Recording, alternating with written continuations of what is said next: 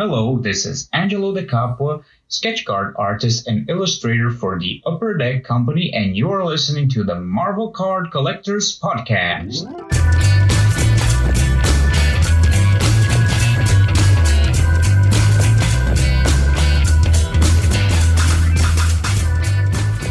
Coming up, so come up and get this party started. I'm coming up, I'm coming. Speaking of getting the party started, hello everybody. My name is Ian Taylor and welcome to the Marvel Card Collectors Podcast, which means we'll be keeping that little bit of pink in at the beginning, my friend. Love it! Brought to you by the Marvel Cards Fan Collective, an awesome community of card collectors and creators. You can find our two groups on Facebook, details of which are at the end of this podcast, so come check us out. With me, as always, is my co-pilot in all things Marvel cards. The sun is out, the sky is blue, he smells of wax like surfers do. Yes, it's Norrin Surfer Rad. Wow. Like, I know you don't work in the theater anymore, and I know you weren't like an actor or a singer, but I did have my moments. See, that's what I'm saying. I can sense it. I can feel it from here, honestly. You can like, I feel embarrassed that I didn't buy money for this show. Yeah. But yeah.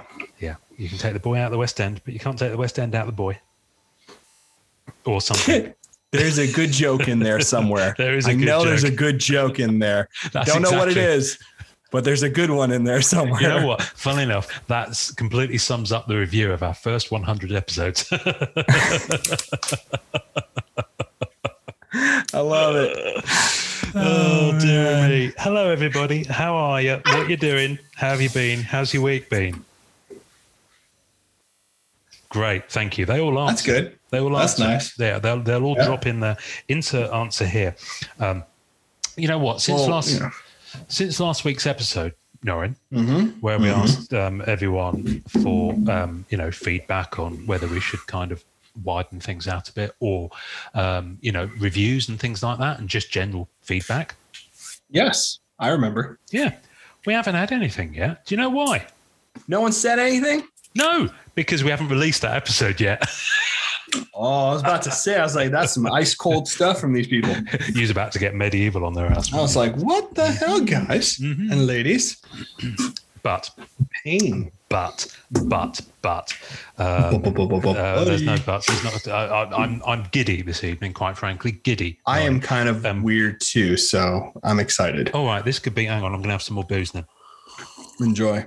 I say let's get weird. I want more singing, revealing information about ourselves that should not be revealed. That's absolutely cool. And I want to talk about cards. That's exactly what I want this episode. You know what? Of course. I think it's a real shame that you don't drink, because I'd love to absolutely get with you once when we're recording a podcast. Okay. Well, hear me out. I will drink with you.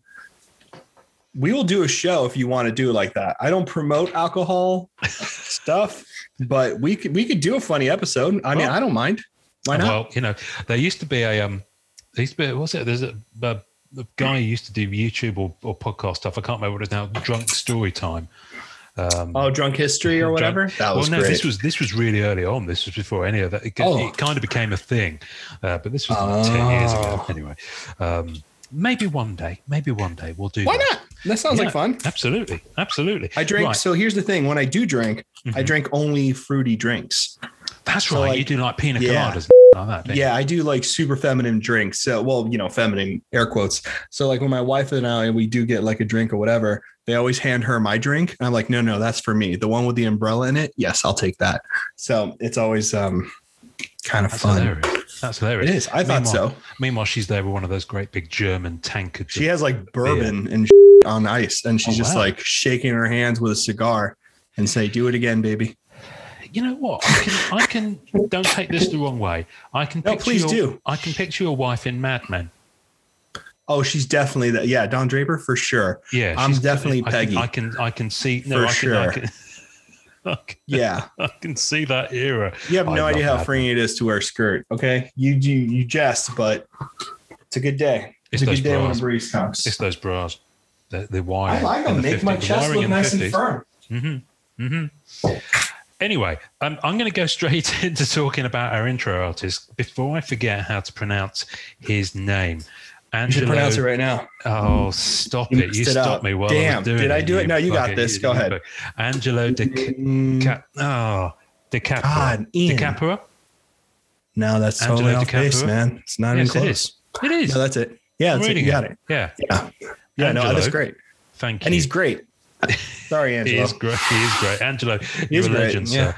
I really do like his work. I have had zero life experience of pronouncing any names of Spanish or Latino origin. I just can't do it. And Ian's very nice to do it for me because I would just embarrass myself. And I'm part Latino. Funny enough, I can pronounce your real name perfectly well.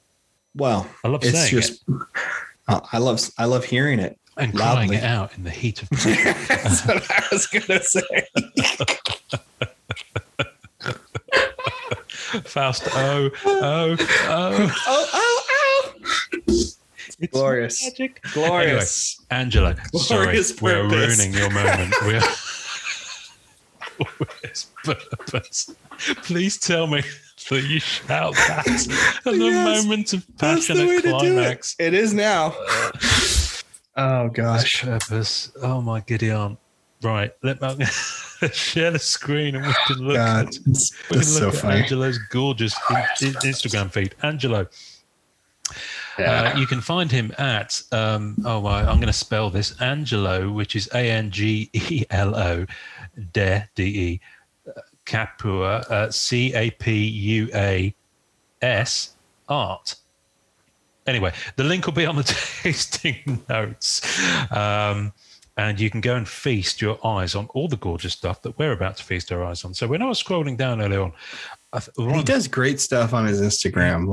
He keeps up with it. Awesome post. He does progression images of sketch cards, and his art's really nice. I'll tell you what I dig is the different styles. Because if you look at the top of his feed as we record, there's an Ant-Man and Wasp dual panel. So it's a puzzle. And I'm really digging the progress shots that he's got on here.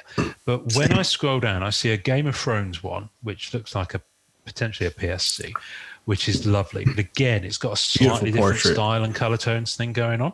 And then you scroll down to the stuff that he did for Cloak and Dagger, which again is very, very different. Cool. It's very bold, bright colors.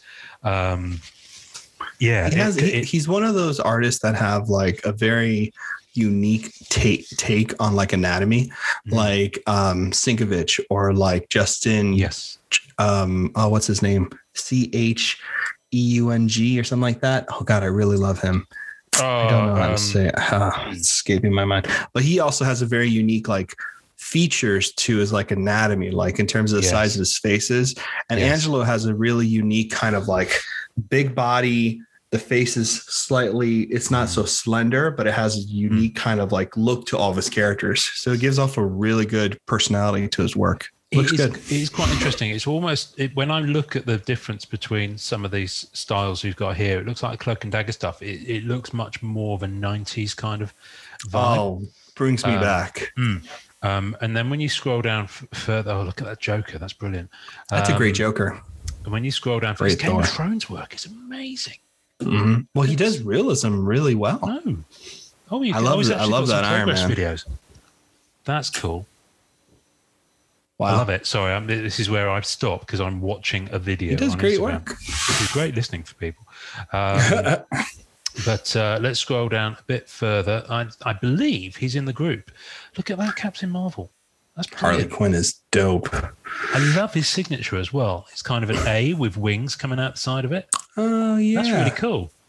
That is really cool. See, this is good. I wish more artists did this kind of thing because a lot of artists just post a shot with, look at that Ghost Rider. They just post a shot of all of their cards like laid out. Mm-hmm. But what he's doing on one of his videos here is he's literally holding them in his hands and he's just going through them one by one, which just lets you have a bit more of your eye have a bit more of a gander. Plus, it feels like they're in hand. You know what I mean? Which I like. You know what I mean? That's kind of like the whole point of cards. So that's pretty fun. Look how long his thumbnail is there. I think that might be his wife. Do you think? Oh, that's not his.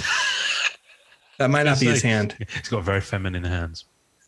I mean, he could. I mean, there's nothing wrong with that. I love your They're hands. beautiful. They are absolutely beautiful. Is anime I'm stuff. into them. That's cool. Look at I'm that into what they anime. create. I love them aesthetically. Oh my I love goodness, that Loki. could be one of the most. Sinister Lokis. That's really fun. That's one of my favorite Loki cards I've ever seen. So, are you familiar with the English band Gorillaz? Yes, of course. They were animated. So it's Damon Albarn and what's the artist guy? It's one guy who voices all of them. No.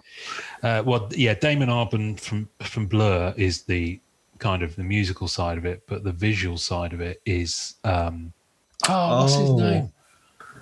Yes. I'm having a mental bar. Anyway, it looks like one of those guys.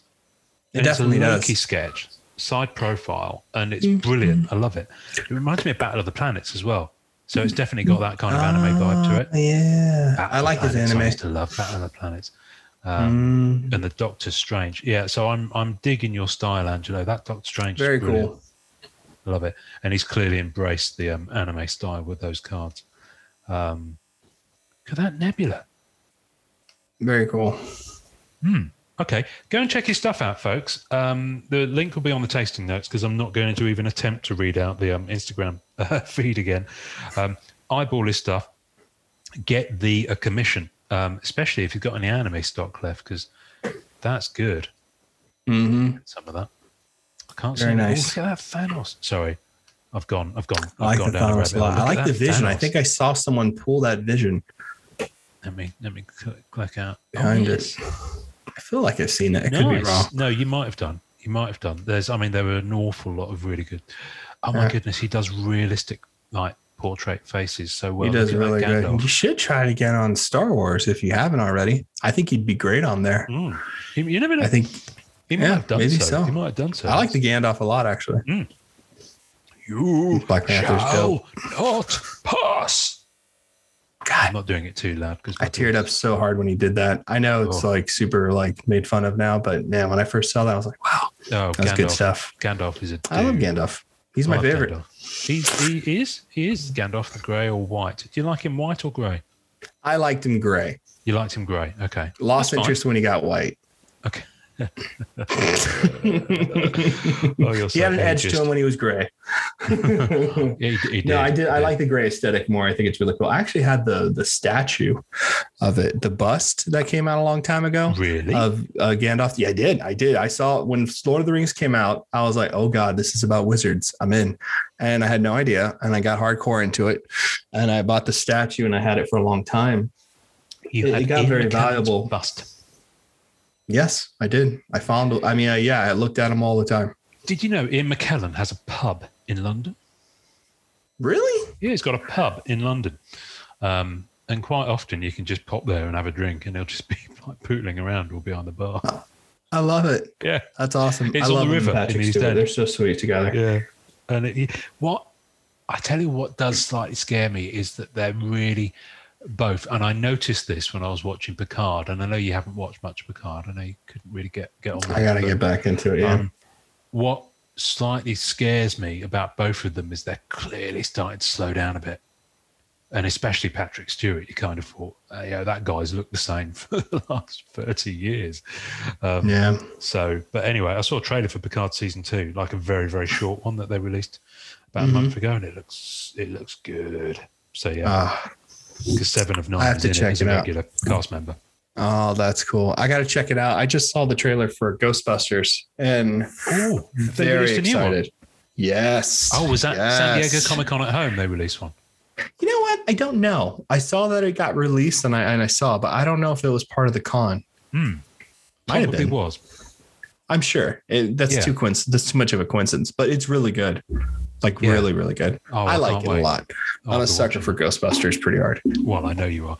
I'll tell you what I watched the other day that blew my socks off was the second and bigger, it's over 3 minutes long, trailer for June. Denis Villeneuve. Yes, I saw that. Oh, that looks good. That looks pretty great. So good. That's pretty great. I'm like, as soon as it finished, I'm like, take my money now. Yeah, it's going to be fun to watch. That would be fun. That's soon too, right? I think that's coming out sooner. October. Yeah, October. Yeah. Ghostbusters, I think, was November. Wow. Okay. So we got a couple of things. Will you be venturing out to cinemas again, do you think? Or are you going to? No, I stay home. No, I didn't enjoy cinemas before. Man, the US is so weird.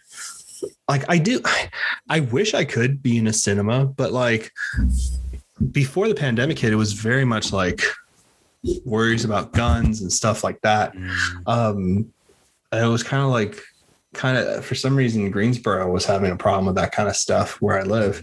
I don't know why, but just it's not bad around here. Like, it's not a crazy place, but for some reason gun violence around here can be pretty bad. The South and stuff like that. So and when I watch movies, I'm like 100% like zoned into it really hard. So you know what I mean? Like, unless I can do that, I don't. And if I'm not feeling safe and I can't do that, I don't see the point of watching the movie in a theater because I don't feel, you know what I mean? I'm not there. You're not in the zone. I'm not in the zone. So, I mean, who knows? I mean, it's November. I love theaters. I love theaters, but we don't have any good ones either around here. Like, oh, really? Yeah, we have one older one here that has beautiful architecture inside and stuff, but it's tough. It's just, it's slim. I don't. What is the theater situation like over there? Is it very like strip mall-y like over here, or is it still nice? You can get old ones, but a lot of them are newer, purpose-built ones now. For example, in London had some beautiful cinemas, like big 1930s Art Deco buildings. Odeon is one of the main chains. And the Odeon Kensington High Street was beautiful. You went in and there was a big like staircase that went up both sides. Oh, man. And it was lovely and it had all this ornate kind of plasterwork. And it's great, but they're obviously older buildings and, cinema, they want to carve them up. But a lot of those older buildings were literally just one big screen. Back in the day, you didn't have multiple screens. It was just one room. So, I think they struggled with it a little bit, some of those older buildings. But in the end, Odeon Kensington, I remember going to see Pulp Fiction there in 1994, not long after I'd moved to London. And I think it closed about 4 years ago and is now an apartment block. The Odeon West End in Leicester Square in London. There's two Odeons. There's the Odeon Leicester Square where all the big movie premieres happen. And that's still got one of those big organs that comes up through the stage. Oh, that's cool. Still got that going on. And that's massive. Cool. That's huge in there. But the Odeon West End was probably about 200 yards away on the bottom side of Leicester Square. And again, Art Deco, brilliant. And it was one of the last screens in central London that you could do a 70mm presentation of the movie. Good stuff. And I got wind of the fact that it was being, and so basically, as is always the case, the local authorities, so the councils, take money from developers, and that's why it goes through. So the Odeon West End was sold to a hotel developer, but the deal was that they'd keep the frontage, the Art Deco frontage of the building. Of course, as soon as the building closed and demolition started, that went out the window and that got demolished as well. There was a big outcry. But I went to see, literally the day before it closed, that I went to see Interstellar for the second time because I'd seen it and absolutely on 70, and I went to see it on a 70mm presentation. That movie's gorgeous, man. That is a pretty good looking movie. On Christmas Eve. Wow. And it was his last day of opening. It was his last day of opening, and I was one of two people in the cinema. Wow. It's huge cinema. So he sat behind me about 5 rows back. So I literally had no one in front of me. About 10 rows back, right in the middle, I positioned myself, 70mm presentation of Interstellar with Hans Zimmer's music. And it was like a religious experience. And I'll never experience that again because that cinema's gone. It's a hotel now. That's a crying shame. You know what I mean? So, I think get me started on stuff like that. No, the closest I ever got to that was I finally got to see Sunset Boulevard in an old theater, and that was sick. It didn't have like all the bells and whistles, but still very cool to see like an older movie in an older theater, and one of my favorites. So that's an awesome though, man. Super jealous of that. That sounds really cool. It was quite an experience. And when I regale people with tales of my London past, but when I worked as a box office manager in the West End, I worked at the Prince of Wales Theatre, which is between Piccadilly Circus and Leicester Square. I say that because people get on a tube from one to the other, and in reality, they're 300 yards apart. It's ridiculous. Oh, wow. It's often quicker to go above ground than it is to go underground in central London. So and we were really close to, so you'd literally walk out the door, next block over was Leicester Square. And so the theatres and the cinemas would often do this thing whereby if there were free tickets available, they would offer them to your staff, you would offer them to them. So you kind of had this kind of networking thing going on. And the manager of the Odeon Leicester Square it was old school. He'd been the cinema/theatre manager at the Dominion Theatre when Star Wars opened in 1977, when the Dominion Theatre was the cinema that Star Wars premiered at in London. So he was old school. And in the 90s, when I worked at the theatre, he was the general manager of the Odeon Leicester Square. He was getting on a bit now. He's retired now. He might even have passed away because he was getting on a bit then. He would let me know when there were press screenings of really big movies. And he would sneak me in through the side door before the press came in so that no one would see me and I'd get into trouble. So I was already in there. Wow. And so I remember getting in to see Lord of the Rings, Fellowship of the Ring, Two Towers, and Return of the King before they went on general release at press screenings. I would love to get press screenings. God. And it was incredible. Yeah, I went to quite a few media screenings and things like that in the time I worked in the West End over about 10 years. And they all had different print that was produced, press packs and things. So I've got a box upstairs with press packs in for, movies like Twister and Red Dragon and all the movies that came around then. So yeah. Anyway, I digress. That's awesome. Now we were going to talk about two things tonight, and we also had a bit of a competition, but we haven't planned it or talked about it before we went on air. Yes. Should we save that, or should we just make it up as we go along? Okay, so stay tuned to the end of the episode because we are going to be talking about a very cool opportunity for everybody to get on the ground floor of a free.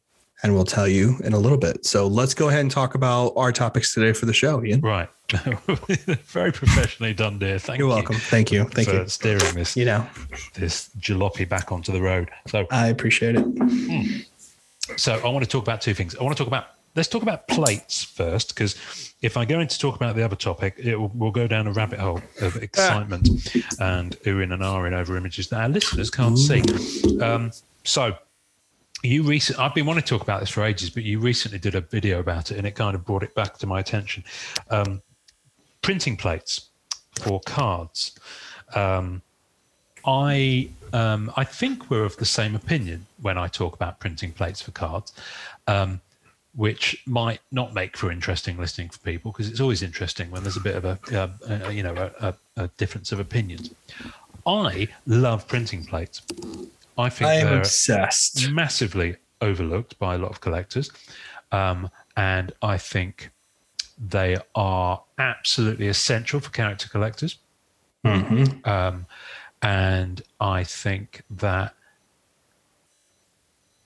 it's changing. The market on them is changing massively. I think the market on everything's changing massively over the past 18 months. But I remember, so the first set that came out with Marvel printing plates, unless you know different, was Marvel Beginnings 2012. Yes, it is Marvel Beginnings 2012, and shortly after followed Marvel Premiere 2012. I just don't know what month each one released, but I think Beginnings came first. It was Actually, no, I tell a lie. I have a feeling the first Beginnings set came out in 2011. Because remember, it was free sets. You're right. It is 2011. So it is. That's right. It is. So it's Beginnings. It is. So it's Beginnings started the plates in Marvel cards.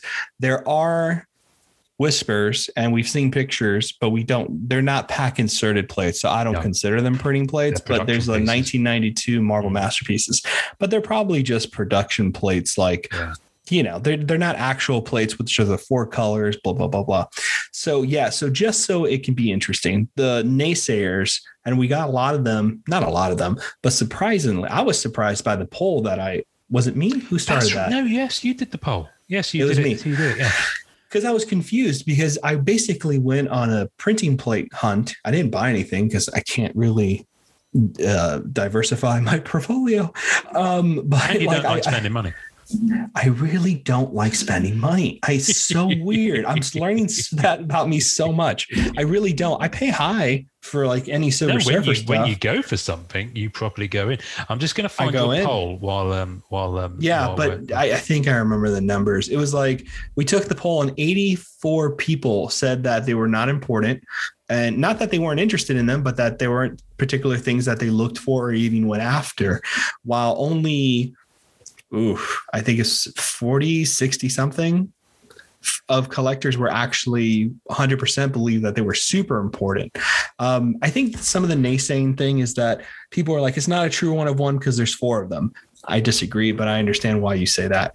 Some of the plates don't look good or register the image very nicely. That's true. Mm-hmm. I've seen that happen quite a bit. Although on the other hand, though, I think that some plates actually register the image very beautifully. Yes. And I think it's very special. And you know what? I think the Marvel Beginnings and Marvel Premiere plates are actually some of the prettiest printing plates.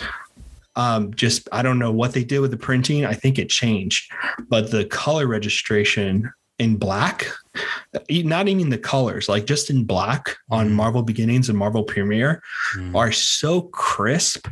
It looks like a stamp of the card. Like it's so beautifully crisp. It's very nice. But those are the naysayers. And it was pretty interesting to see that poll. I was shocked because I thought people, because I'm conceited, I thought everyone thought the way I did about them being like phenomenal. Because I was like, dude, how do you not get in on this?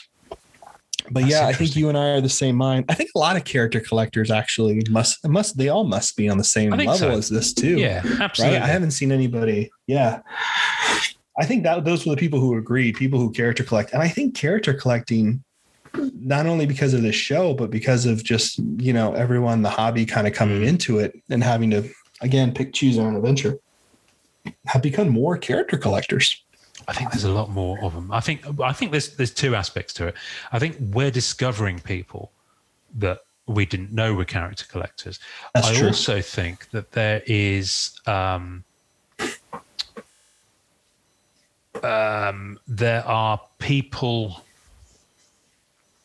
who have decided to focus more, and character collecting has been the way that they've focused, if that makes sense. And that I've definitely seen happening. So there's guys that came into the group and they were just getting into it, and they were in the process of working out, okay, what am I going to be collecting? Am I going to go for sets? Am I going to go for plates? Am I going to go for sketches? Am I going to go for character, or am I just going to go for teams and things like that? So I've definitely seen that. And, I've actively engaged with people who've been asking those sorts of questions when they've come to group. You know what? I can't find this poll for Love Nor Money. I'm sure it's on there somewhere, but I can find it real quick. I think I still have a picture of it for the thing. No, it's the comments I wanted to get to, because there were some interesting comments on it. I think they were amazing. No, I think it's worth finding. So I'm just gonna look up plates. I might got it. And then posted by you. By me. That's exactly what I was going to do. So live, we search. Here we go. Got it. You posted it on the 18th of June. Well, stab me with a spam syringe. This is very interesting. So you had 3 options. 26 answers, which was really nice. Well, someone added that last option. So the first option was not important, not a priority, 84 votes. Important, must have, which I ticked, 46 votes. And then 46. Someone added, I absolutely love the rarity, but with metallurgy existing now, there is no way difficult to see printing plate compares, and that's 5 votes. I will fight that person. Let me look at the answers to this, because metal cards are a very different thing to printing plates. They're not the same thing at all. Even if they're limited to 25 and hand numbered, like metallurgy. Metallurgy. There we go. Someone's put the bastards of 1 of 1 cards, especially as they aren't true 1 of 1, but pieces to the rainbow. I have one, but I mostly kept it because its trade value is lower than what I would want in return, since of a character I collect. it's very interesting looking at some of the answers on here. It really is. My keyboard is doing weird stuff. Yeah. And so it's very interesting that the people who have talked about it, who have been into it, the names are coming up to me as character collectors. They really are. The ones that are truly getting it are character collectors. The other people, I do think that they're important for set collectors because they should have them. Tommy posted a very cool stamp printing plate. Yes, Spider-Man. That's really interesting. But one of the comments was, what is it? Someone posted, I just know, just for me, it feels more like a trophy and nothing to look at. However, if I scored a plate on a set, I would likely keep it. So that was a pretty interesting thing. I don't think printing plates are even close to what metallurgy are. I think that's a very poor comparison. That's a finished item that was designed to look a certain way. Printing plates are part of the production, man. Yes. They are the thing that created the card, right? It's like having original art. And we've spoken to Upper Deck. They literally are cut from the sheet, and then they're filed off, and then packaged and stickered and sent off. Yeah. They are 100% cut from the sheet, and they really are used for the production. And the argument back in the day was, then they should be mirrored if they were being really used. Printing presses have changed over the years. They don't work the same way as they used to. So the plate would not have to be inverted. So because that was a good point, but then, we asked him and they were nice enough to talk. Of course, Andrew Morrow, is printing plates, Andrew. God. If you ever want to know what printing plates are like, that's all on him. And it's interesting to see what he says. Saw this post across my feed. I'm a stranger from another universe who drops in occasionally. I love my plates. In fact, the hunt for plates in parallel, he has become my daily request. I'm happy to own one of any card. In my opinion, printing plates are the foundation, building blocks to all things trading cards. Second to the artist illustration conception to no art, no plate. Wow. No cards, no parallels. Collect what you enjoy. Andrew is just a good guy. It's interesting. Armand has said being part of the production process gives them a special place and value in collections, just like prelims, sketches, and paintings. And some are better than the actual final card. Now, this is an interesting point I wanted to talk about. Tiering of plates varies with each set, but Marvel Masterpieces is consistently at the top with good reason. So what I find interesting about printing plates is that the value that people ascribe to the set and the demand that the set has a very, very direct correlation with the value that a printing plate will have, or that the prices that people will try to realize for it. A good example would be Marvel Annual. So Annual printing plate. That's stupid. So dumb. Those plates are gorgeous, man. I do not know what people are doing. Now, this is the interesting thing. On previous years, Marvel Annual, the printing plates have always been a product of Pack Wars primarily. And because Pack Wars was a relatively easy buy-in, and you had a decent chance of winning, and the plates, they fell like candy from a piñata when Pack Wars started. They were popping up on e-packs every 5 minutes, and you'd have a pretty good chance of getting one. And that means you'd have a pretty good chance of trading that one if it wasn't one you wanted. I love that. We feasted. I mean, I was lucky enough to track all 4 plates from 2018-19 Marvel Annual and acquire them from the people who pulled them on Pack Wars. And because they all popped up within the first 2 weeks of Pack Wars running for that set, and I just reached out to them. And at that point, decent middle characters like Black Cat, the plates were going anywhere from 60 to 80. So I think Lucky. I paid on average about 75 each for them. And to be honest with you, in my mind, Marvel Annual is probably still there because I don't think the quality of the art or the production is up there with Marvel Annual 2018 as with Marvel Annual 19 and 20. Right. Plus, Pack Wars costs a lot more with the new Pack Wars, and the win ratio is much lower in my experience of doing it for the first week, and a lot of other people said the same thing. So you have to spend heard that more. from everybody. Yeah, you have to spend more, and you're getting a bit less to what you spend in terms of the ratio of plates. Nevertheless, they are popping up. But because of the fact that people are spending more on it, and because of the last 18 months' impact on the hobby, yes, you can go on COMC right now and buy a plate for quite a few characters for 40, 50, 60 bucks. Nice plates as well. Nothing wrong with them whatsoever. But some people are putting them up there at like 300, 400, 500. And I'm sorry, but it's a printing plate and it's nice, but it ain't Marvel Masterpieces. I'm sorry, buddy. You ain't getting that money for a Marvel. No, that's just flippers. That's just people trying to, do everything they can who don't know the hobby. And I become more vocal about this. But some of them are people who know the hobby. They're just people who do that normally with virtually every type of product on e-Pack, That's what I'm, that's yeah.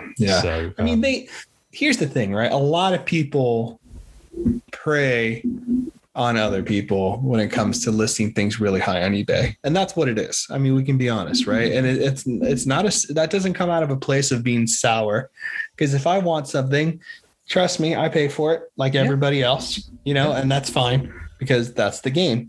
But, I think the issue there is that there has to be some real knowledge to prices, because otherwise people do feel cheated and then leave the hobby, and then the hobby gets hurt. But anyway, I think that's a crime. Any Silver Surfer plate I see ever, I think JD said this too. Any Surfer plate I see, I get it. Yeah. That's it. I just do. I'm the same. Because you don't see them. You don't see them. And that's, I learned that lesson because I was in at the ground floor with printing plates for Black Cat. That's right. Because you went hard into beginnings. So I went hard into right beginnings, there. but I was actively looking on eBay for them because I realized I was into Black Cat. I was very focused on Black Cat and not much else at that point. So I was, and all 4 printing plates from Marvel Beginnings from the base card I managed to get. I haven't managed to find any for the card B73, which is the breakthrough issues, Spider-Man 194, Amazing Spider-Man 194. I told you where one is. I already told you, but it's expensive. I told you where it is. And that's the thing. It's like, I don't blame you. No. I took 2 years to finally say yes. The guy, very nice guy. It's not a scalping thing. That sometimes you guys, so everybody knows, I'm sure people who are listening to this actually do know this and have experienced this, but you understand, some people spend a lot of years putting a whole set together. Yeah. They, and the problem is that, when you put a full set together or something like printing plates, you can't sell it. I'm going to be very honest with you. Very few people will take the plunge and buy them. I helped someone sell their Marvel Premiere printing plate set, but that's a very small set because there's only 50 cards in there or something. Right. So, a plate from every character in there, and they had multiple plates of each character. They were the person who had all the plates. You don't see that completed anywhere. Luckily, I called out to a few people who were looking to make that plunge. I think Zach went ahead and has the 2018 Marvel Masterpiece plate collection. And I think he has a plate for every character. Nice. I don't know. He's made that public here and there that he was hunting that. So that's not a secret. But, when you put together a set at such a high profile like that, you're not selling it. And if you try to sell it, you're going to have a hard time because very few collectors will take the plunge like that. And I think that was some of the problem with the Marvel anime plates is that was a hell of a buy-in to buy all 4, which I love. Yeah. Which I love. And I think that's really smart. But at the same time, that's a huge buy-in at that point. Anyway, but I took the plunge on that Surfer Magenta Marvel Beginnings cover. Right. You got that, didn't you? And that was 2 years. That was 2 years of me hitting him up and being like, "Hey man, has your price changed? What do you think?" He goes, "Hey, I'm really sorry, but I have a full set. I actually really like this card. I gave you the price just because that's the only way I'm going to be okay letting it go." And he didn't bother me. He apologized, super decent. And which is eventually, fine. Which is fine. I respect that. Him saying, "I don't really want to sell it, but if I was, this is the price." See, and when it comes to that, when it comes to those moments for me, I don't argue because I'm like, well, that's 100% fair because I'm asking you to give this up. There's no reason for you to like meet me halfway because I'm bothering you. Yeah. And and that's why I usually pay a high price for those things, because there's no reason for me to, go down that road with them. Yeah. But yes, in terms of printing plates, yeah, man, I think the annual stuff is nice. Even lower end product printing plates. I think the only ones that I would never dive into, and the only reason is because I'm not into the MCU, are like Ant-Man and Wasp plates, or, Cloak and Dagger plates, or something like that. Like, I think it makes sense for Star Wars. You know what I mean? Because like it's of a scene. And maybe it's just because I don't like those particular type of sets, but I mean, I love the MCU, but I haven't gotten into those. I wonder if anybody's doing that. Yeah, absolutely. Well, Andrew has certainly got. Oh, Andrew, that's right. Andrew's doing that. But, that's right. But yeah, no, I think people do. It's very interesting. They're significantly cheaper for the most part. Those MCU set plates. I mean, they're really, really cheap. So you can go after, and you can get some good ones. I remember, if I'd had the money, I'd have probably gone for it. I remember seeing a Goose plate from the Captain Marvel set, cool. And I just remember seeing it and thinking, oh. But I've already got one cat. I can't go after a ginger one, so they fight. But the what I do find interesting, because my journey with plates, because I was kind of into them from the beginning. So beginnings, and then when I got that 4, I was hungry for it. So when Vibranium came out, that's right. Now between that, Fleer Retro came out, and they did plates in that as well. They did. They really did. And I managed to get. I've never seen any others, but I managed to get one for the. There was a throwback insert with Black Cat on it. I managed to get one from that, which is gorgeous. It's really good artwork as well. Not original art, but gorgeous artwork. And then Vibranium, I went in hard, and I've got 3 of the 4 plates and all of the different parallels, the 6 parallels, including the wow. So I've got that, and then completely missed Masterpieces 2016 because there was stupid money out there. My daughter had just been born as well. I had other things going on. And then let me think. Fleer Ultra Spider-Man. I was lucky enough to get 2 of the base and 2 of the metal plates from that. I love those plates. Marvel Annual 2016, which is Terry Dodson artwork that's used. Oh, I've got 3 of the 4 from that. Dan, you're such a beast, bro. What else do I have? I have Surfer just doesn't have that many. Marvel Gems. I've got 2 of the plates from Marvel Gems. Let me think. What else? I've obviously got, and then so I've got 3 plate rainbows. So I've got the Marvel Beginnings, I've got Marvel Annual 2018-19, and Marvel Anime, which came as a set of 4. And that one I was on noodles for quite a few months. You had to get that because that's beautiful. And shout out to John T for hooking me up with that one. And I've got 1 printing plate from Masterpieces 2020, a base one. That's good. Oh, I know the one you have. That's a beautiful piece. It's beautiful and interesting because the character's upside down in the art.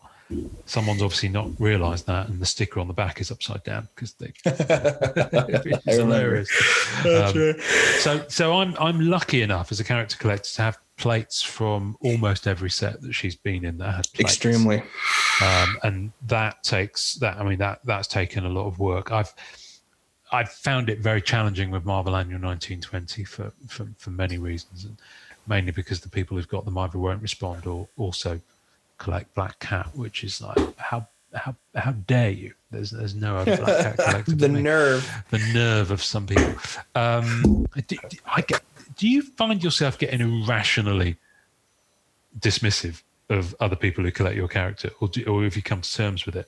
Because I get irrationally dismissive about it. I'm like, oh God, I think for me, who do you think you are? Surely I'm the only one. Surely I'm the only one. I've done that jokingly for sure, and then half serious.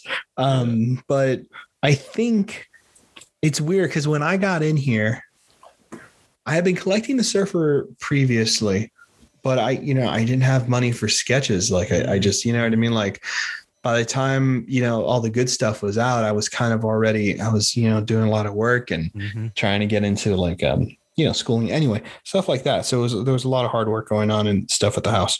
But, when I started getting into it professionally, where I was able to like professionally, on a kind of like on a deeper level, I started picking up things and I was getting really frustrated and I just wanted to know where it was at one point. So, I found good friends of mine who were surfer collectors, and, my major other surfer collector, it's just him and me. And then one secret guy. I don't know where the secret guy is. I don't even know if he exists. I think he's more of a sketch collector person, but I've never spoken to him. I got his email once, emailed him a really nice email, like, hey man, I just wanted to say hi. And, just want to know where these cards are, just so I have some peace of mind that I'm not like waiting for them to pop up on eBay and no response. So that's fair. That's fair. Whatever. No pressure. But Uribo Jordan, who's a really good friend of mine, is the other surfer collector. And he has, an incredible, he just recently showed me Topps 1976, the sticker, the production 1 of 1, the Topps Vault card. Wow. So he grabbed that off eBay before I got into the hobby and grabbed it. Oof. And he showed it to me and I was like, did it make you want to sell it? Did it make you sit up and beg? I did. I was like, I can bring out the knee pads, whatever you want, man. He's like, nah, man, I'm good. No, it's super sweet. But no, so we mess with each other, but I don't know. We both, what's really nice about meeting someone who's an actual character collector of your character is how similar your personalities will be. I don't know if that's happened to you, but Uribo and I are very similar in like why we like the surfer and our personality. So it cracks me up. Yeah. But you know what? It does help me. I guess a long story short, it did help me figure out how to approach my character collection of the surfer as to, because, for you got in at the point where you could kind of grab certain things. Yeah. And, the competition for Black Cat is, I have no idea what that world is like. Your world is completely different from mine. It's a world of pain. It's a world of pain, but the things you have are all top notch. You know what I mean? Very few people rival the things I've seen from your collection. So, for me, surfer wise, I had to look at it and be like, okay, how am I going to approach this thing when I know someone's sitting on like 600 Silver Surfer sketches? And, I do think at the end of the day, that actually really helps because it makes you feel like you're part of a bigger collection, not just like hitting your head against a wall and wondering, why can I not find anything? Does that make sense? Yeah. No, it makes absolutely perfect sense. I think I find, I don't know if this is true, but the thought has just crossed my mind. And I always get into trouble when thoughts cross my mind on this podcast. So I'm just going to take a moment to structure them before they come out. I've really stepped back a little bit in terms of Black Cat sketches. And I think it's because now that I'm aware of so many big sketch collectors around, I find it a little bit intimidating because a lot of them have got much deeper pockets than me. So I know that a lot of stuff just gets hoovered up by some people who go after that character and all female top end characters that artists look at F. Booth, man. That's kind of super awesome. That's kind of what I'm saying. He's a beast. But that's the thing. I don't have. Some of the people who drop money on these cards have clearly got much bigger incomes than me. Mm-hmm. So, there comes a point where you just have to say, look, I just can't keep up, and that is the important thing. And this kind of ties it back to the plate side of things, is that with annual 19 and 20, I can't keep up anymore. I'm kind of at the point where, much as I'd love them, I would absolutely love one of each. And there's three different cards. So there's 12 plates. 3 times 4 is 12. Yes, it is. Good. That's so much. And all 4 of one of them have come out already because they were in the physical release. They were in the main EPAX release of Marvel Annual because it's for one of the chase cards. But the base and base variant printing plates were Pack Wars exclusives. And I'm looking at them, I'm like, I've already had a go at some of them, and it's just like, all right, whatever. I've No, offered that's money. where I'm at. I've offered money, and I'm like, if I've offered you a very fair amount of money for them as well, and I'm kind of like, yeah, they'll come back around, I'm sure.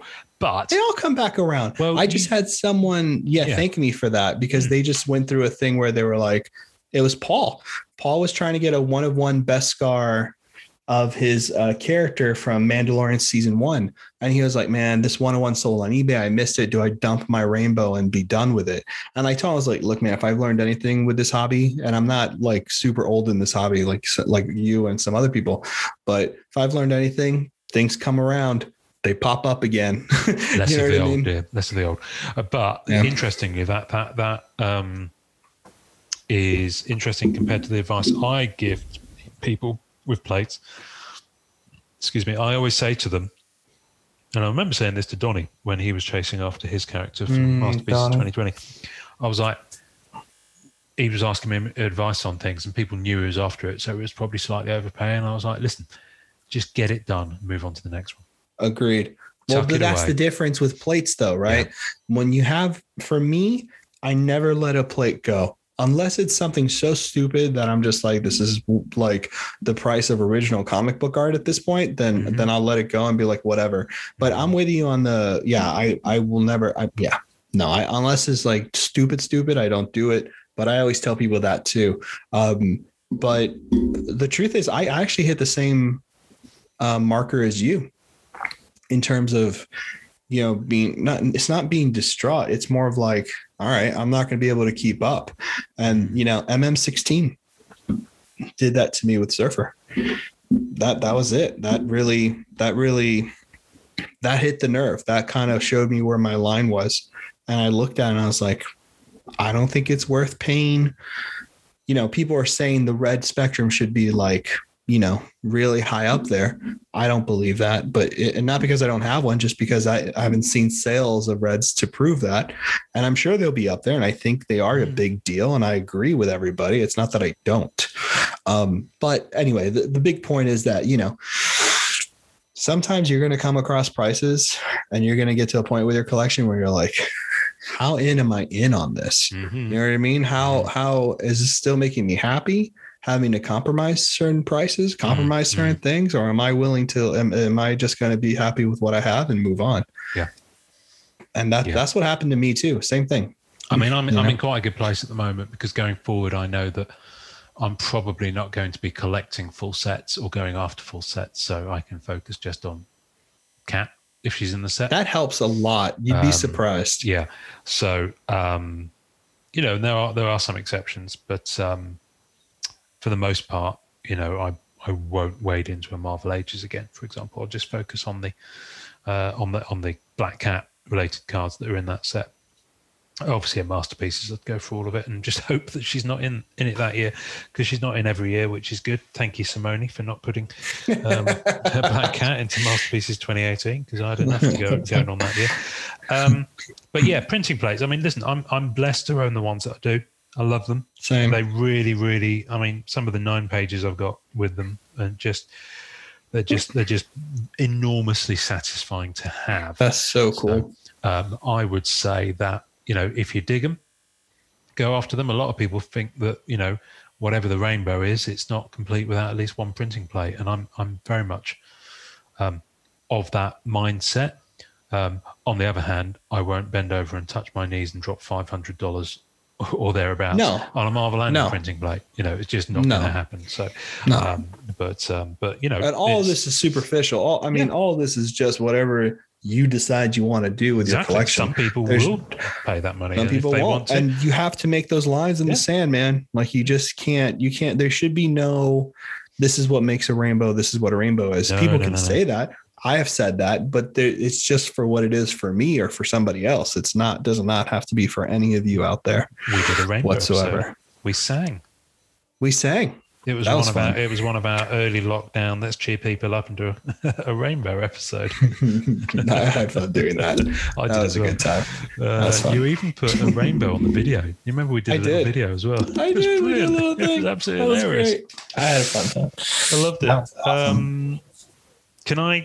Can we change course slightly? Yes. unless there's more to talk about in plates, I kind of feel like when we came to a natural. It was beautiful. Kind of, I love it. There. I want to go on. Is basically what we're saying here. The summary of it all. You love plates. I love plates. To those 84 people that said they didn't, that's absolutely fine. Collect how you want to collect, as long as you enjoy it. But we're not ending the episode there. No judgment. Nope. You're all mad, right? You know what you're missing. No. For sure. Right, I'm not going to share sound in case my computer makes a weird noise. Norrin. Yes. I have. Oh God, here we go. I've been bewitched and besotted by Marvel Black Diamond. Oh boy, I'm still shocked. Right, let's talk about this. Not shocked because it's a great set, but shocked. So we're recording 8th of July. It dropped on Friday the 23rd of July with no warning. There was no email the day before, or even the day before, as normal with an e-pack release, to tell people that it was happening. So all of a sudden it dropped. And all of a sudden, people who are normally big spenders were like, oh, crap. And they, some of them took a couple of days to rustle up the funds. It's a good job they didn't take more than a couple of days to rustle up the funds because it sold out. It took 4 days. Sold out. In fact, it sold out. Where are we now? So it sold out probably Tuesday, I think, getting near to midnight EST. Somewhere around there. Because when I woke up... I'm not surprised. When I woke up, it would have been about 1:30 EST on Wednesday morning. And it had gone a few hours previous. So, yeah, late evening Eastern time. So, which would have been kind of, 8, 9 o'clock Pacific. So, yeah. So that lasted all of 4 days and... because it dropped about 5 p.m., about 4 days and 4 hours, give or take. That's crazy. That's crazy. And when it started dropping, so basically you can tell how many cases are left when you go to the to buy stuff, and people do this trick where you put in the maximum number you can of 99. I love that. And if it might say only 89 are available, so it's dropped below that 100 point. And once that's out there, we saw it with Fleer Ultra Spider-Man as well, which was ferocious. Yes. It is literally like one of those 70s movies where someone falls into the river and there's piranhas. It goes bonkers. So I'm not surprised. And I remember yesterday it was in the space of about 6-7 hours, it went down from about 99 cases. And when I went to bed, there was about 23 left. Yes. It was crazy. But it dropped and it was $3.99 a box. Yep. So, and remember, there's only 6 cards in a box stroke pack, and there's only 5 box stroke pack in a case. Jesus. That said, pretty much all killer, no filler, because the achievements, interestingly, were tied to one of the inserts that was possibly the weakest on the physical release. The polished patches. And also, I think there was an achievement tied to the diamond facets as well, which are those film sale cards. I might be wrong on that, so forgive me if I am, folks, because I knew I wasn't going to go for the achievement, so I kind of didn't pay much attention to them. And straight away, so I'd had 3 of the diamond shard, which are the relic cards. I had 3 of those in hand, and I loved them. You've seen them. I had Captain America. Gorgeous. I had Pepper Potts, and I had Valkyrie, Tessa Thompson. So I had those, and they're wonderful. And I paid a decent chunk for those from a UK seller when the physical release happened a couple of months ago. But once I got them in hand, there was no going back, quite frankly. What I didn't realise was how quickly the market would be flooded with those patches, because they're not numbered. And how quickly the prices would drop. I was watching them, and some of them got down to about $15 on ComC within 36 hours of the product being released. And it was absolutely bonkers. So I started snaffling up a few, and then I thought, you know what? I had some money left in my PayPal. I went in once. I went in twice. And you know I went in twice because we spoke. I know. I went back a third time. God, I can't believe you bought 3 boxes. So let me talk you through it. So I did some pretty good trading, I have to say, I think. So in the combination of purchases, and I have to say, I did have 2 people gift me a diamond shard for my birthday. I'm not going to embarrass them and name them, but you know who you are if you're listening to this. So thank you. Bless you. Honestly, it made me very happy because I'm getting old now. Did I tell you what my daughter said when it was just about to be my birthday? She goes to me, she goes, "How old will you be tomorrow, Daddy?" I said, "I'll be 48. She goes, "So you're 47 now?" And she goes, and I go, "Yes." And she goes, "And then you'll be 48, and then you'll be 49, and then you'll be 30. Aww. And I was like, yes, that's exactly what I'll be telling people. That's exactly what's going to be happening. Thank you. Anyway. And you are a gem. I know. So I went in. I love that. A combination of purchases and trades. I have a full diamond shard set. Not all of them are on impact, but I'm sharing my screen with you. So I've got the singles there. Okay, so I am looking not at that. Oh, you're not. What are you looking at, dear? I'm looking at your email, love. Oh. You're looking at my email? Yes, I am. This is upsetting. Let me start sharing again then. Stop sharing. Yes. And start sharing. This is embarrassing. It's not embarrassing. I was wondering. I thought you were keeping it sealed until we were talking about it. Tell me when you can see gorgeous cards. I see gorgeous relics. Okay, so there we go. I've got. Oh, what did I just do? I just clicked. It on does something. not get much better. I think those are my favorites. They are lovely. You've seen these in hand? No. You haven't. Oh, the shine, the foiling on them is beautiful. It's kind of like around the edge of the kind of the fabric here and across the top. It's kind of got a very sapphire, platinum-y cool. sapphire kind of thing going on. It's absolutely stunning. And they're thick. They feel nice in hand. But excuse me, sorry. I do apologise, everybody. I'll edit that out. It's okay. But you scroll down as I've got the jewels, because the prices on the jewels dropped hard. I mean, big time. Really? What surprised me, though, was how quickly the prices dropped on the triples, which previously had been going for 150 to 200. They were down to some of them. There's only 4 triples, but a couple of them were down to below $50 on ComC. What? So it really did. It really did. We've seen it before with masterpieces, where release of the product drops prices on certain elements of the set, not all elements of the set, but on certain elements of the set. And generally speaking, it usually, I wouldn't say it devalues, but it just, the prices drop and then over time they rise. So if you go back now for Masterpieces 2018, you're going to be paying more than you would have done 2 months after repack release, for example, when they were the most in market they could be. So I was like, you know what? I'm just going to do it. So there's my trips. And then in the process of doing this, I discovered that they were autographed diamond shards. I was wondering if you got any. Mm-hmm. Now, the autographed diamond shards are a tricksy beast because, and let me show you on ComC. And listen, I'll put some pictures of these in the tasting notes, but for anyone who wants to see them, they can just go onto ComC because there's loads on there. The diamond shard autograph, so it's the same as the diamond shard. It's just got an autograph on there, and it is a sticker auto, as all of them are. But there are 8 of those. But the biatch of those is, and you'll see, they're not actually different colours. It's just that those are photographed in top loaders because those are much, much higher value. You'll see there's only 3 of the kind of the lower characters, you'd say. I see that. Your Tilda Swinton, your Karen Gillan is kind of one of the.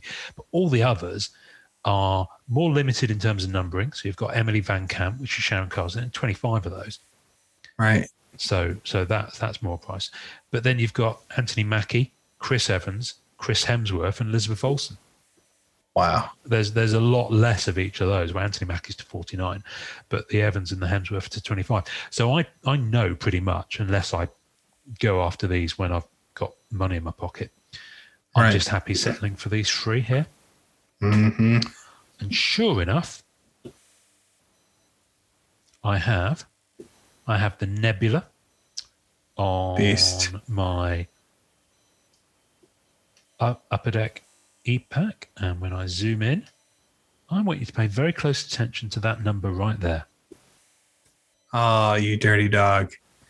How did you get the Alpha? I got the Alpha because a very, very, very nice man, Daniel Rubin, I'm going to name check you. Rubin. He had that, and I already had one, but it wasn't the Alpha. And earlier today, I hit him up, and I had to give him some extra stuff on top of it, but I didn't have much left. But fortunately, he took it. So thank you for that, Daniel. And the reason I went after that one is because on ComC, I managed to snaffle up this beautiful thing. No, you did not. I saw that on ComC. Are you kidding me? Yeah. So I've got 2 Alphas of the Black Diamond show. Are they from the same movie, Volume 2? Possibly, actually. Although Nebula could be from Guardians of the Galaxy Volume 1 or oh no, they're both Avengers. Actually, no. What am I looking at there? That is something different. Sorry, bear with. Got so many screens open. Wow, those are pretty. No, that's from the first so you have the Galaxy. first one, and then you have Volume 2. I have Volume 2, cool. which is Elizabeth Debicki as the lady who wears gold. I can't remember the character's name. Yeah, she's the maker of Adam Warlock, baby. Oh, well, there we go. As Aisha. Wow. So yeah, so I went in for that, and then so I've only got one more of those to go for, in the kind of lower tier kind of echelon.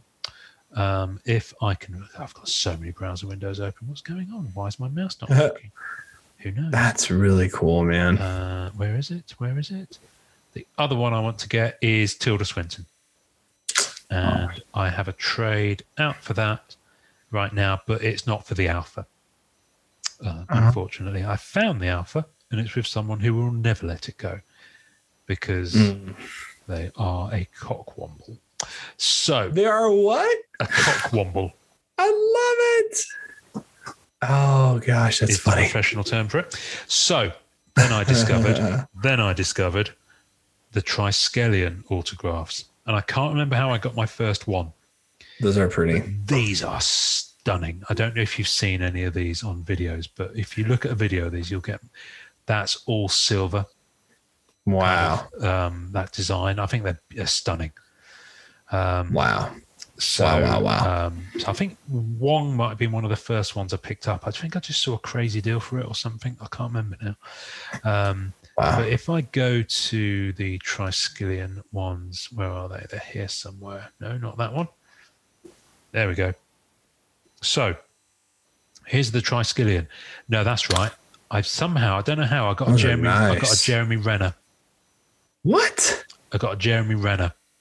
And that's kind of my first bigger cast one.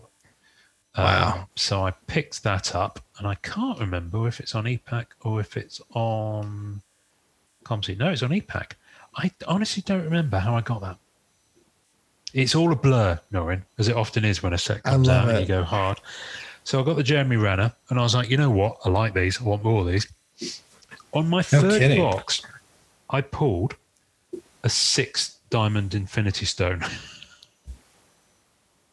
What'd you get? Rocket Raccoon. And it looked cool. nuts. And I was like, you know what? I'm just going to see. So, I reached out to... so mad at you, making me want these. Out to someone. And that trade, I had to add a couple of bits. But that trade finished my diamond shards and got me 1, 2, 3, 4 of these Triskelion ones. Got me the Kobe Smulders as Agent Maria Hill. Got me the Proxima Midnight. Got me the Ray Stevenson as Volstagg, which is kind of one of the more filler ones, the lower end.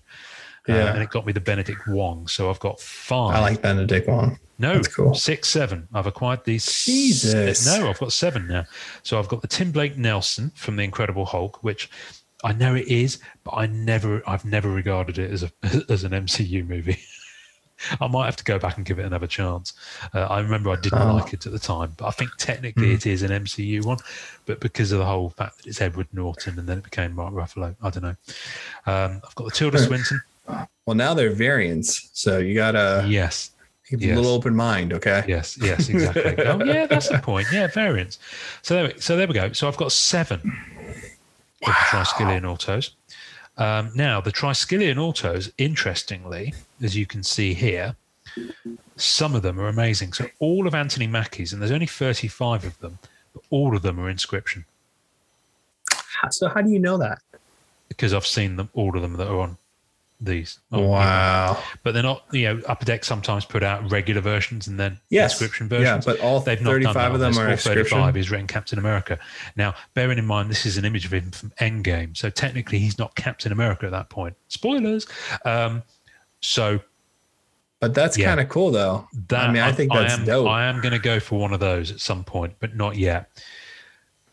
The Peggy Carter Haley Atwell I don't have yet, but that's relatively affordable. What I really want to go for, but it's only a 15 on the Triskelion, is the Paul Bettany, because this is the first set I think he's signed for. I think that he's the new signer. He is. Bucky Barnes, Sebastian Stan. I missed out on the alpha of that earlier today. I'm on a best offer on my Vapors, on my last stuff, which is a shame. But look down here. Looking. So those big ass achievements, the ones that everyone rushed for, they're Triskelion Black. I know. And aren't they gorgeous? And there's only 5. They're beautiful. They're the tier 1 achievements. And I think you basically had to sleep with Beelzebub to get these. And they're incredible. So you've got Captain America, you've got Hemsworth. I can't remember they're not all on here because there's so few of them. But they're up at $5,000 a pop. But let's just have a closer look at them. There's 2 here. Beautiful. And the scan doesn't do that justice. That's going to be gorgeous. That's going to be gorgeous. But because it's black, it's just not showing up. But you can just about see. That's a shame. Behind, and because that looks beautiful. And that's amazing. And one person has put together there are Inscription cards in one of, because the thing I've realized with Black Diamond, there are so many different types of autograph cards because they're sticker. So they've applied them to loads of different designs. So you've got the Diamond Shard ones, and not all characters appear on that. You've got a Triskelion, and not all characters appear on that. For example, there's no Frank Grillo Crossbones Triskelion. Oh. And nor is there a Frank Grillo Crossbones Diamond Shard. There is, however, a Frank Grillo as Crossbones polished patch autograph.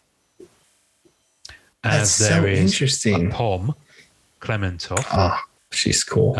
As there is for, who else is on posh patches, but not on anyone else?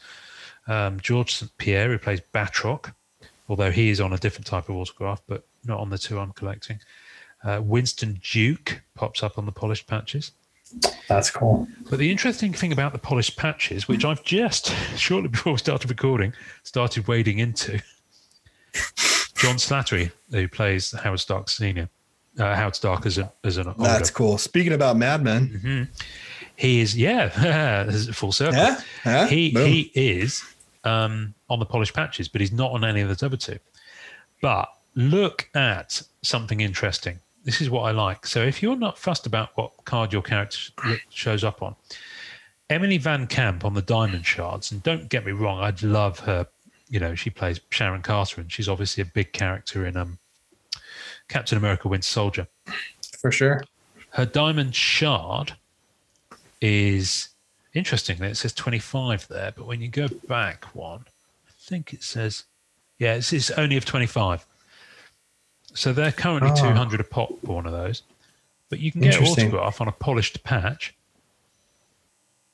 and you will pay significantly less. $60. Oh, wow. That's really nice. Yeah, I do. So what I've done at the moment is I've gone after a couple of the characters I don't have autos for because they don't exist on the 2 that I've gone after. Yes. And so I have Emily Van Camp, the one I just showed you, and I have Pom Clementov on polished patches, which are basically a manufactured patch with an auto. That's amazing. So yeah, so I think, you know what? I don't think I'm going to go for the exquisite set, although it's gorgeous. I mean, it really is gorgeous. You know, the exquisite cards. Yeah, it's really nice, but they're tough. That's a tough set. Brad was talking to us, right? He was having a really hard time. Yes. Well, actually, which one was it? It wasn't the exquisite set. So the base set isn't the exquisite set. So the base set is 100 something cards, and they're out of 149, I think. The exquisite base set is 49 cards, but card number 1 doesn't exist because it's Anthony Hopkins. And it was pulled. Right. But of course, the red parallel of the exquisites, because the exquisite set, there's 49 cards. And that's the one that's got lots of coloured parallels. So you can get orange exquisites, you can get red exquisites, I think you can get greens and all this sort of stuff. So Upper Deck have done their usual kind of coloured parallel thing. Right. Which I'm not as big a fan of. The red exquisites, as we know, some of the Anthony Hopkins, and they're limited to 23 cards. Some of those leaked out. So a lot of people are going after the red set because it's the only true complete red interesting exquisite set that you can get. So I've decided not to go after the exquisite set. I think that makes a lot of sense. And I'm just going to go for the autos, the ones that I can afford.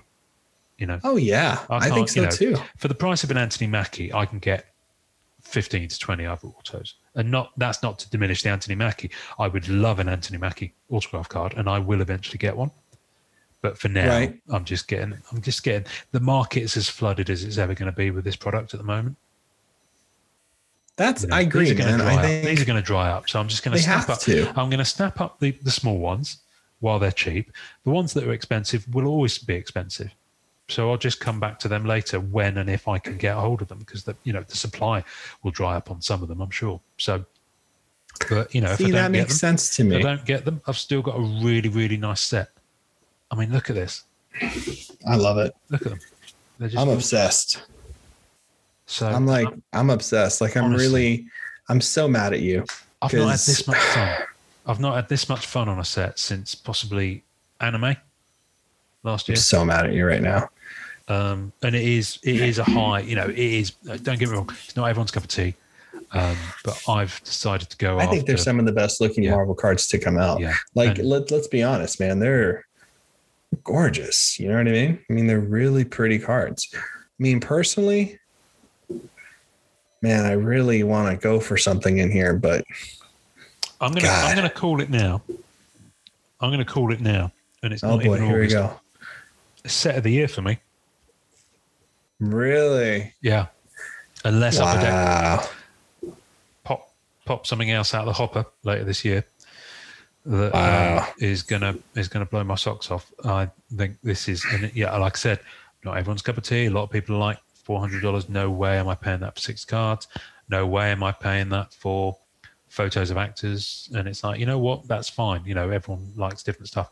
And I've decided, and this has come out at a time when I've decided to make that switch from, collecting all those 149 base cards or whatever it is, and just going after the costume cards and the relic cards. And that's not just a Marvel thing. That's on other non-sports properties as well, as we spoke about the other week. So, it just kind of happened at the right sort of time for me.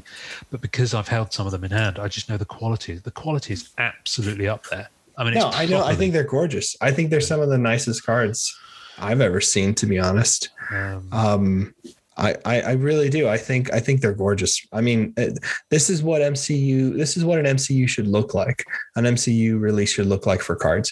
Like the stuff they've had previously was nice and all, but if I can be honest, this stuff is just so on point with the foiling and layering. It's just nice. It's just really, really nice. What stands out for me on this set, apart from a couple of QA issues I've seen, and the most outrageous one is, you get those booklet plate sets. So there are plates in this, and they're booklets, and they fold out. So the plates are actually in a cardboard kind of fold out thing, and they look amazing. And they're a very, very tough pull, and you get all 4 plates. So they're not an achievement; they're actually a genuine pull. So I like the fact they've done that. But on the back of it, on the front of the booklet before it folds out, you've got put character name here, put movie name here, And it's like they've missed that. No, in the production process. That's probably the worst mess up you could have. I pulled one of those, which is almost the highest one. I'm about to blow your mind. Go on, tell me. That mistake is not on the EPAC ones. What? Yep. Have you looked up a plate on the EPAC ones yet? No. I've seen people post them from EPACs where they've got the error. I didn't see it on the one I just looked at. Wow. Okay. That's interesting. Maybe I'm wrong. I just looked. I'm looking now. I'll look again because I was just looking up a character I really wanted to see if the plate is out. And of course it is. Do I see if there's a plate set for Goose? Nope. Do I dare look? I mean, yes. So it's not that it says name and stuff like that. That's actually on here. The really messed up thing is, no, I see what you're talking about. It's a Spanish word that's a really nasty Spanish word because it's like put duh, but they actually spelled it in a very nasty way. I'm with you. So, and then that's what they have there. I'm just like, that is such a mess up. But they fixed it on the back. Yeah. But yeah, the front is aside, and as in completely aside. I can't fault it. You know, I mean, there's obviously elements of it that are designed to be more affordable to people than others, and there's obviously very high end stuff. So, for example, the Chris Hemsworth inscription, "Bring me Thanos," looks absolutely gorgeous. Yeah, it does. It looks gorgeous, and that's a $1,500 card. Right, beautiful card. It's a beautiful card. You know, one day I might get one, but you know what? For now, I've got a very, very happy set. I've got a happy set. A happy set. I love that. Very focused. I've stayed very focused with it, although I am considering going after another element of it, but only because I'm getting autos that I couldn't get in the other two elements that I was. You know, I've gotten the ones that are within my reach as a collector, affordability wise from the other, the Triskelion and the Diamond Shards. As I've just had a trade land for the third and final of those Diamond Shards that I can afford. No way. Have a look. Yes, here it is. Wow. I have a Tilda Swinton. Otherwise known as Baldy. So thank you, Dean, for that one. That's really cool. So basically, yeah, just with the cards that weren't, you know, ones I'd keep, I'm just maximizing the trades on them where I can. Wow. Card number 40 of 99. So there we go. That's in my collection. So there we go. So I've been diamond mining and I've been loving it, my friend. Loving it. Wow. Well, it looks like I might have to. God, I'm so torn between two cards. Just be very focused. Have a chat with Brad Galley. See what he says. That's exactly what I have to do. Is have a chat with Brad Galley. I mean, the main thing that I've been doing over the past week, Norrin. You know what I've been doing over the past week. You just been enjoying collecting. Too right, my friend. Thanks for listening to the Marvel Card Collectors podcast. Visuals and tasting notes for each episode can be found on our Facebook page. You can subscribe and leave us a voicemail via our home on anchor.fm/MCCP. We're also on iTunes, Spotify, and all major podcast platforms. Please take a second to subscribe, like, and review our show wherever you get your podcasts. Our podcast can be found by Googling @the MCC Pod, which will also find us on Facebook, Twitter, YouTube, and Instagram. Our Facebook community is at MCCW, Marvel Card Collectors Worldwide, and MMC, Marvel Masterpieces Collectors. The great music we use is called Rocket Power by Kevin MacLeod. Thanks to the collectors, artists, and creators who support the Marvel Cards Fan Collective. We'll see you next time, and remember, it's a small hobby but a fun one. Make mine Marvel and enjoy collecting.